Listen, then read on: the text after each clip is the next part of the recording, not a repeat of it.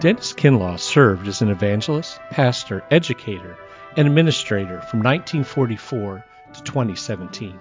Passionate about sharing biblical truth, Dr. Kinlaw became a significant voice for holiness in the 20th century. We hope you enjoy this message from Dr. Kinlaw.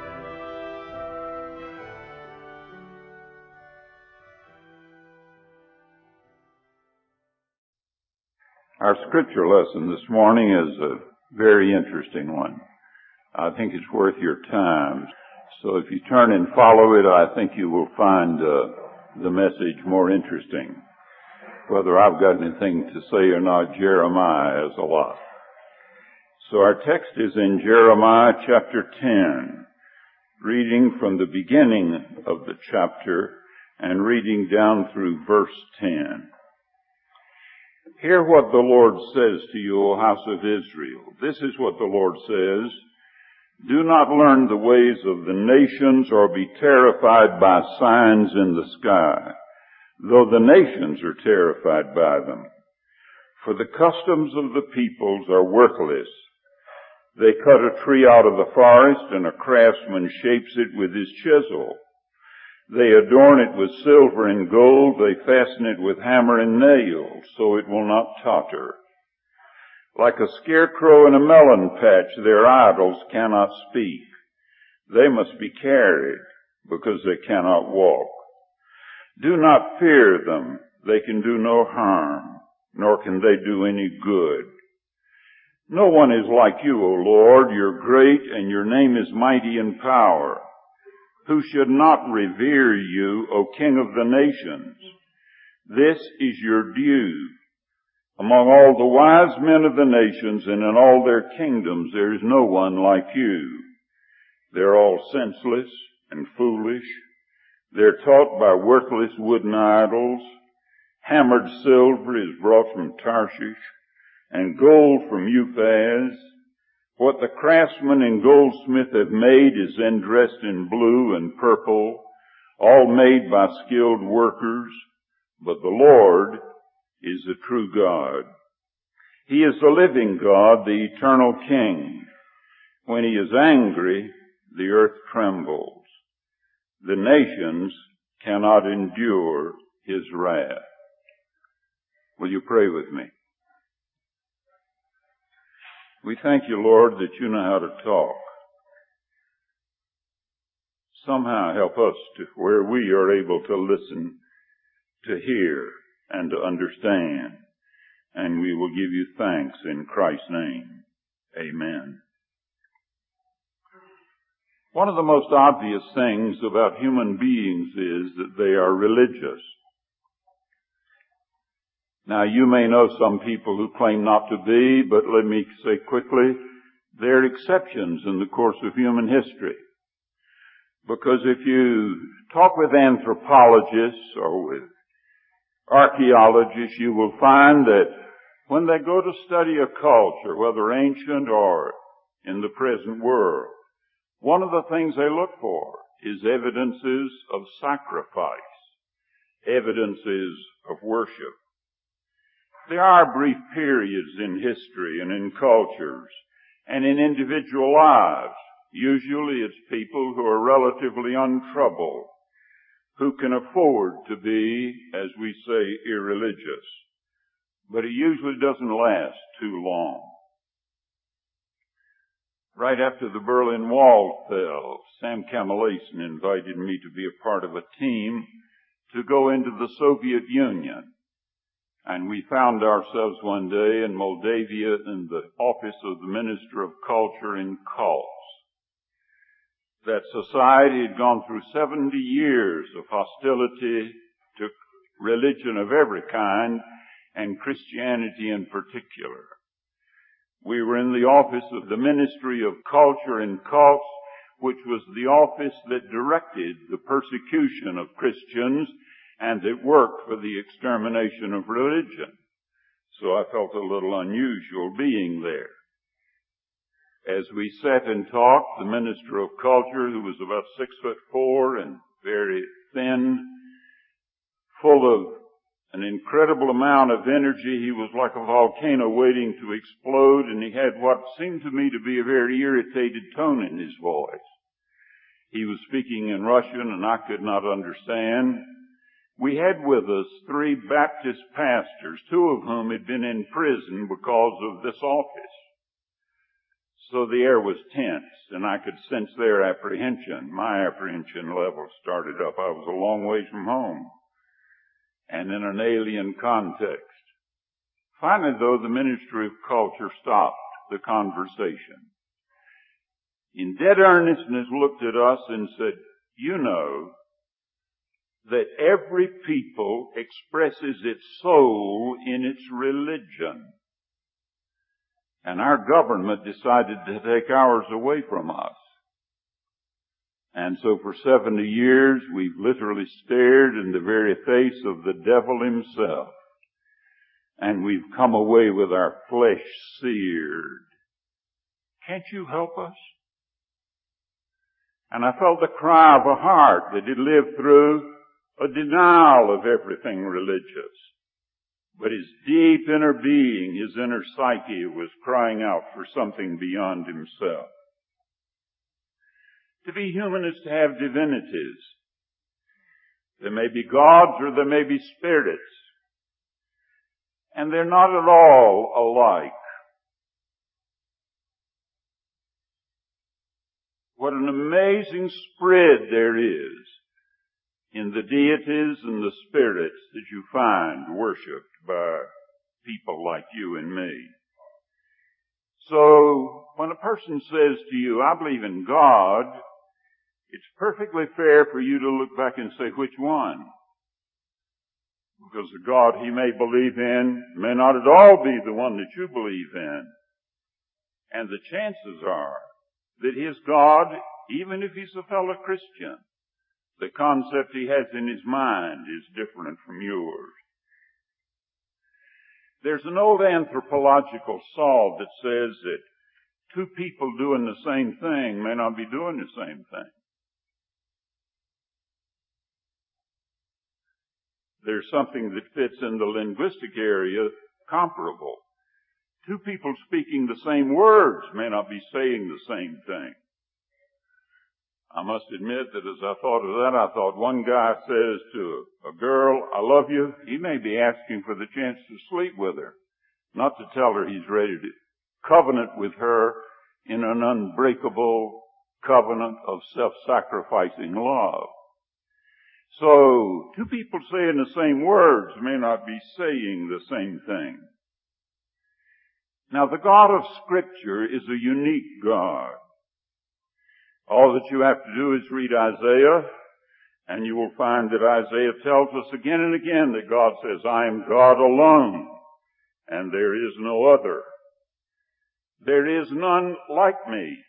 And you notice that Jeremiah in our text today picks that up. Now, there's a certain disadvantage for those of us who grew up in a Christian culture, because we may be able to think thoughts that a world around us never thought, and we're totally unaware of how different our thoughts are than some other people. I remember what a shock it was to me when I found that a 12-year-old boy in a Southern Baptist Sunday school could think thoughts that never crossed the mind of Socrates or Plato. No credit to him or to his brilliance. It's just that he lived in a different context, conceptual context. Now, one of the obvious differences between the God of Scripture and the other gods of the world is that he's much more social in nature. In fact, every evidence is he likes company, and he seems to want lots of it. In fact, he seems to want company with you and with me. He likes companionship. You know, in thinking about this, I ran across something I'd never thought about before. Do you know where the word companion comes from? The com is from the Latin cum, the preposition with. And the pan is from the Latin word panis, which is bread. And so God says, I want to eat bread with you. Now, I'll have to be honest, I had never connected that with the Eucharist, with the Lord's Supper. But what is the central ceremony of the Christian church? What is the thing that we celebrate together that binds us together? It's the eating of bread and the drinking of the grape juice. And He wants to eat with us. Now, I can walk into your cafeteria and tell who likes each other by who eats with who. And so, that's the way He is. He wants companionship, and He wants to eat with us. Now, this is because the God of Scripture is a personal God. Many people never stop to think that most of the gods of human history have not been persons. They have been natural forces of whom people personify, or spirits, without the things that make you and me personal. You see, persons, if you notice, always come in what I think of as webs of relationships. Persons never come alone. In fact, there's never been a person who was alone. When I see one of you, I know there are two more. And if I find those two, I know there are four more. And you see, I'm a great-grandfather. So when you see me, there are 5 and 16 and 7. You touch me and you've touched them all. You touch one of them and you've touched me. Persons come in webs of relationships. And that's true of our God. Because you see, He is triunely personal. There is a Father, a Son, and a Spirit. How different that is from the gods of Greece and of Rome when Paul was going around the Mediterranean basin. Because you see, take the Greek gods, for instance. They were perfect. They had no needs. And since they had no needs, they had no great interest in anybody else, because they had everything they wanted. So the Greek gods in Paul's day were the religious world's great navel gazers. They just spent their time loving themselves and meditating on themselves. And then you come to the Bible. And here's a God who's not turned this way, He's turned that way and is reaching out eternally for everybody He can find, without exception. So, you see, the biblical God seeks our companionship. Now it's interesting, He seeks it whether we want it or not. That makes Him different from us, doesn't it? You walk into the cafeteria and say, I believe I'll eat with so-and-so, and you walk up and he's not interested in eating with you, and you turn and say, okay, I'll eat alone. And you turn away. He doesn't turn away. He just keeps nagging at you. You see, what's the first scene where you get people involved in the Bible? It's Adam and Eve. And what are they doing? They're trying to hide from God. They're trying to avoid Him. Is anybody on this campus you try to avoid? Well, that's exactly what they were doing, trying to avoid Him. And so what does He do? He comes looking for them.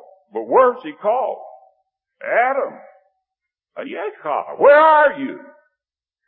He wants companionship. Take the story of the Old Testament, Israel. Israel would get weary of the standard of walking with Yahweh, and so they'd say, let's get us a more comfortable God who's not tough on us. And so they turned their backs on Yahweh. So what did He do? Turn His back on them?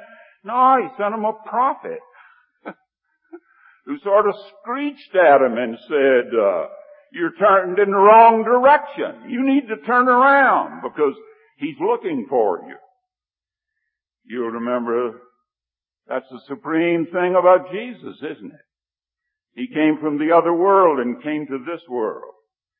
Have you ever thought about what it meant that He took on a human body?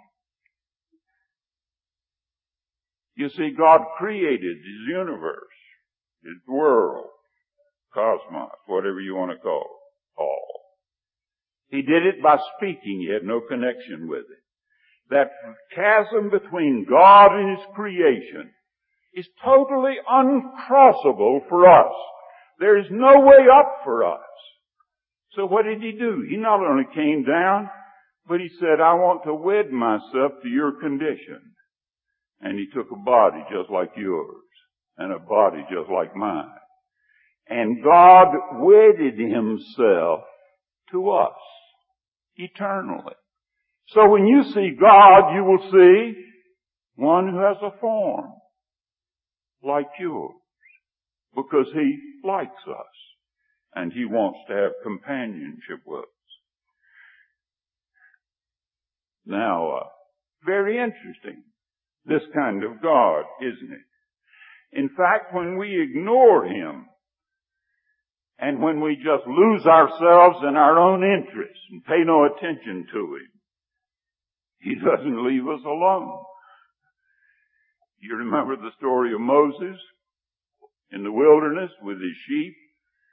I tried to think, how old was he? How was he, 40? I'm not in that world anymore, so I don't keep all those dates, but here was a man, think what he had known. He had known position. He had been next to the most powerful man in the world. He had known privilege. He had had servants galore. He had known power. He had commanded armies. And now what's he doing? Off in a wilderness, alone, taking care of dirty, filthy, smelly sheep. No wonder he was lost in himself and self-pity. And suddenly he sees a flame where it isn't supposed to be.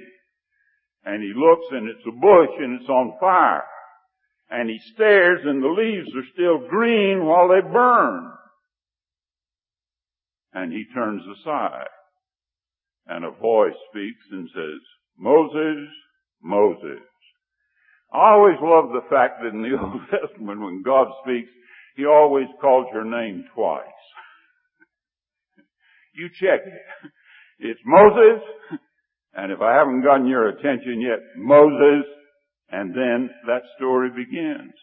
He comes after those of us who are lost in ourselves and tries and does somewhere, sometime break into our world. Now it's interesting also that He not only seeks those who are not seeking Him, but He seeks those that don't even believe in Him and don't want to believe in Him. You remember Saul of Tarsus? He said, this Jesus guy, he's a fake.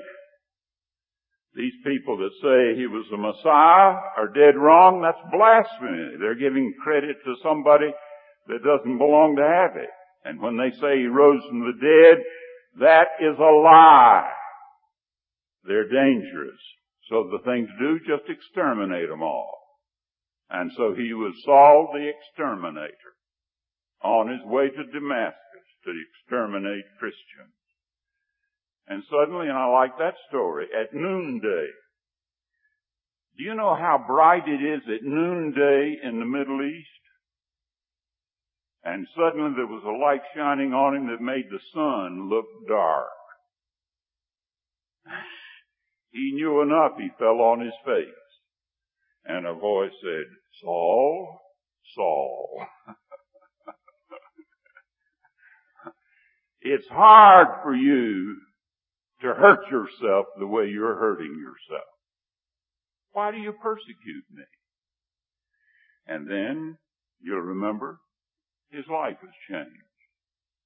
I love the fact that he's waiting to break into the life of the very person who hates him the most.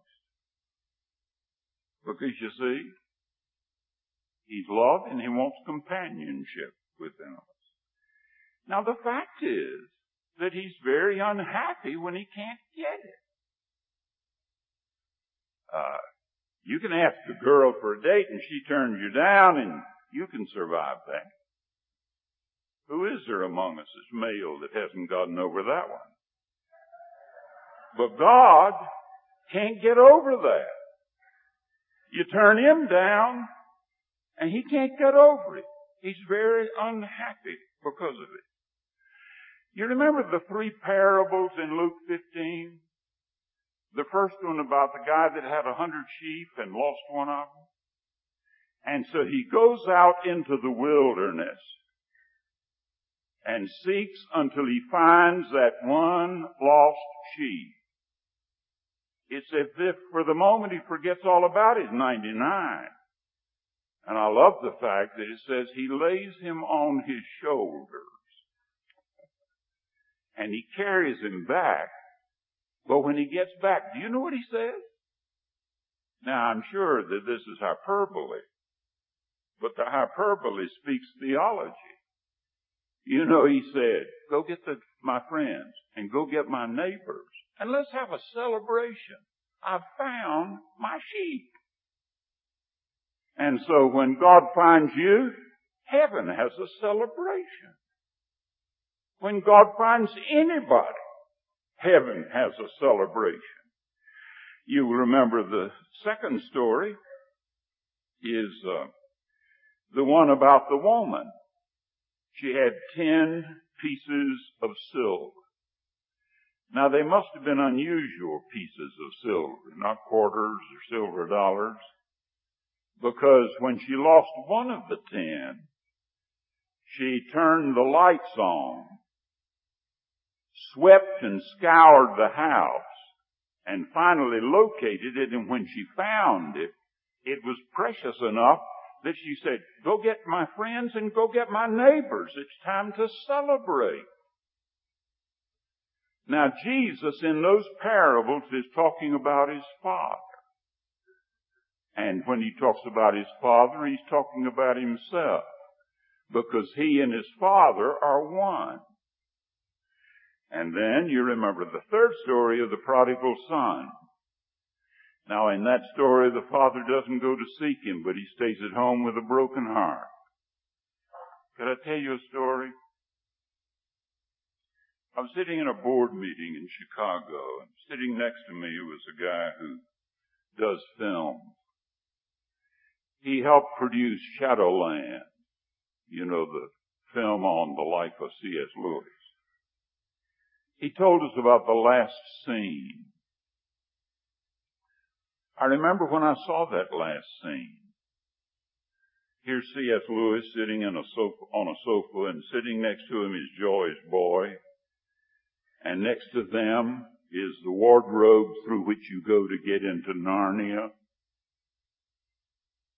And they're sitting silently when the kid looks up and says, I'd like to see her again. And C.S. Lewis says, slowly, I would too. And then he bursts into paroxysms of sobbing. Paroxysms of sobbing. When I saw that, my first reaction was, that's overdone.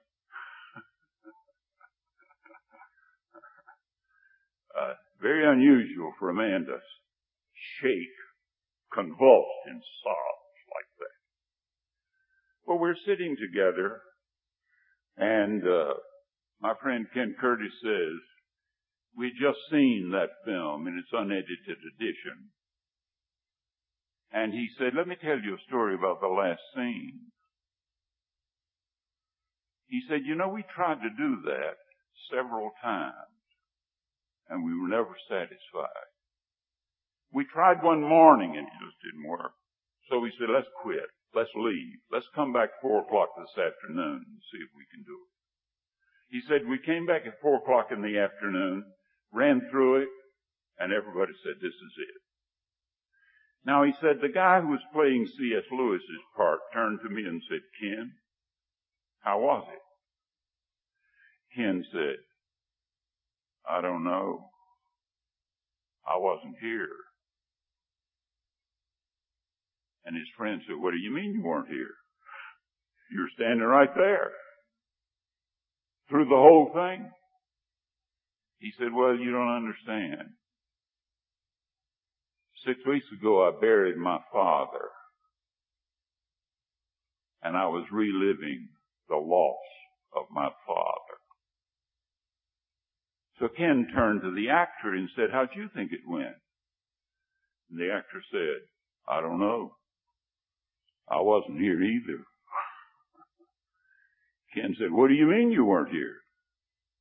You're the one who acted it. Well, he said, you see, I have a son who got into drugs. And for months when I'd finish acting, I'd go down into Soho and look for my boy. And I never found him. But 2 months ago, the police called me and said, come, we think we found your boy. And I had to go identify my boy. And it was the first time I had wept this afternoon since I identified my boy's body. Now God he's just unhappy when he can't have companionship with you. That's the God of Scripture. It runs all the way through. You hear it in Jesus crying, Jerusalem, oh Jerusalem, Jerusalem, thou that killest the prophets, how often would I have gathered you to myself, but you would not. And so John says about him, he came unto his own, and his own received him not.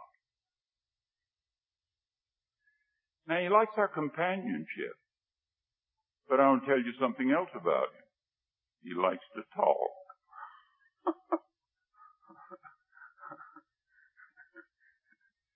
He is of all things the talking God. Now that's quite different from the one Jeremiah tells about, isn't it? Because you see, Jeremiah tells about the guy who goes out in the woods and gets a tree, cuts it down, takes part of it, and then he takes his tools and carves on it until he's got a figure. He gives his God's form. You know, that's what most of us do. We give our God the form that he has. And then we're idolaters. We don't have the real one. So when he's given him form, a God's supposed to be of value and worth, isn't he?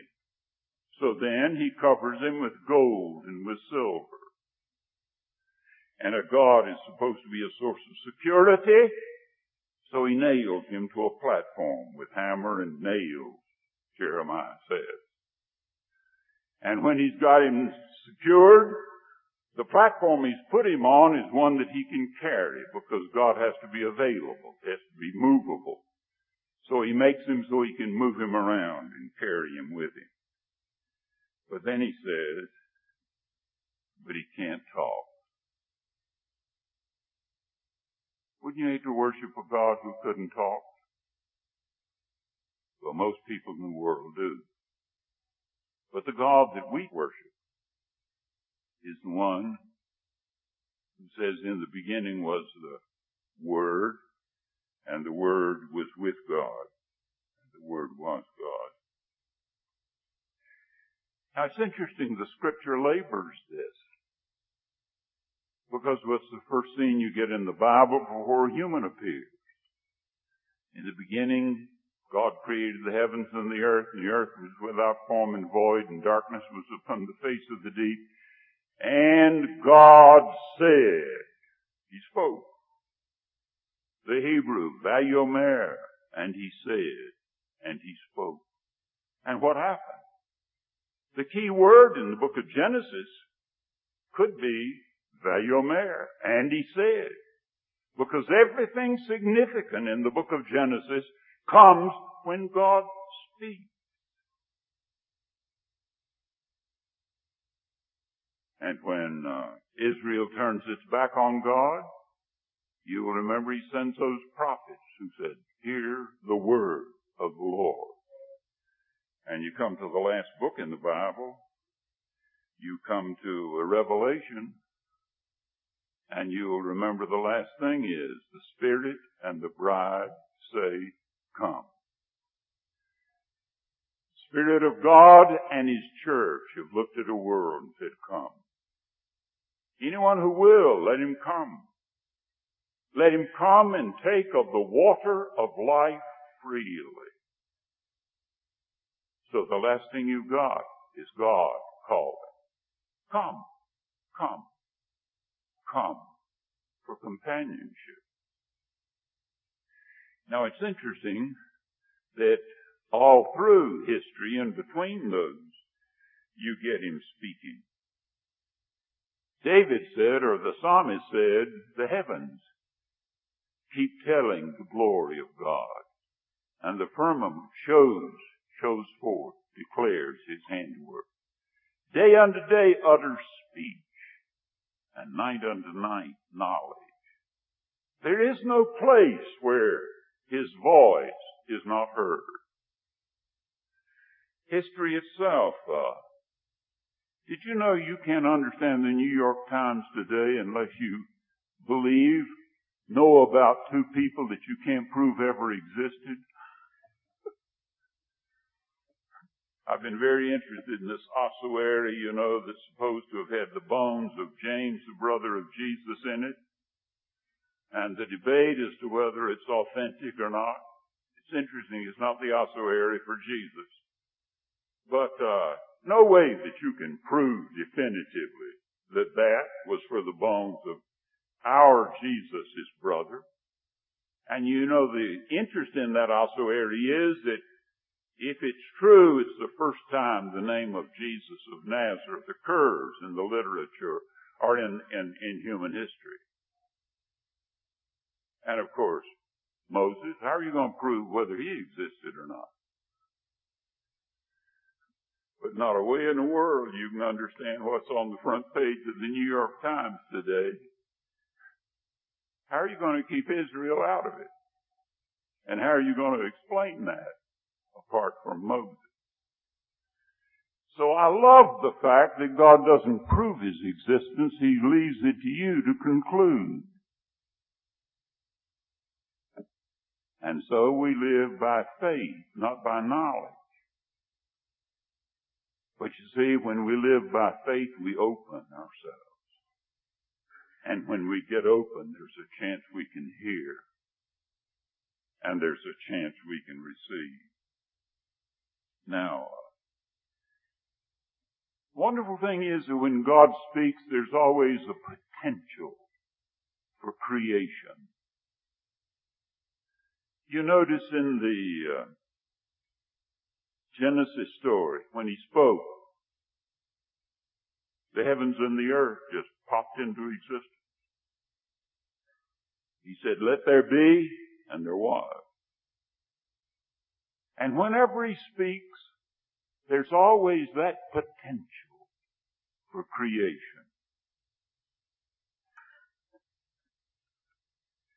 When God speaks, there's a potential for something creative always.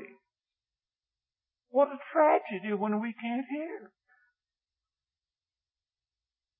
Or what a tragedy when we hear and we don't pay any attention. Now that's all my introduction. I'm where I wanted to get at the beginning. Now we know about God. That He's a personal God who wants companionship. And He wants conversation. Did you know that the only form of conversation that God has never known is soliloquy? He's never talked to Himself because there are always two more present. It's always conversation. And He wants you and me in that conversation. Now, why do we miss it? Now, here's where I want to my close for this morning, and we'll come back to this on Wednesday morning. God has a problem with our language. Because you remember I said, two people saying the same words may not be saying the same thing. When He speaks to us, He has to speak in our language. But did you know there are no words in our language that mean what He wants to say? So the interesting thing in the history of the church is, it may be the greatest intellectual story in the history of the human race. God wants to convert sinners. But do you know He has to convert words to be able to convey to you what He means when He talks?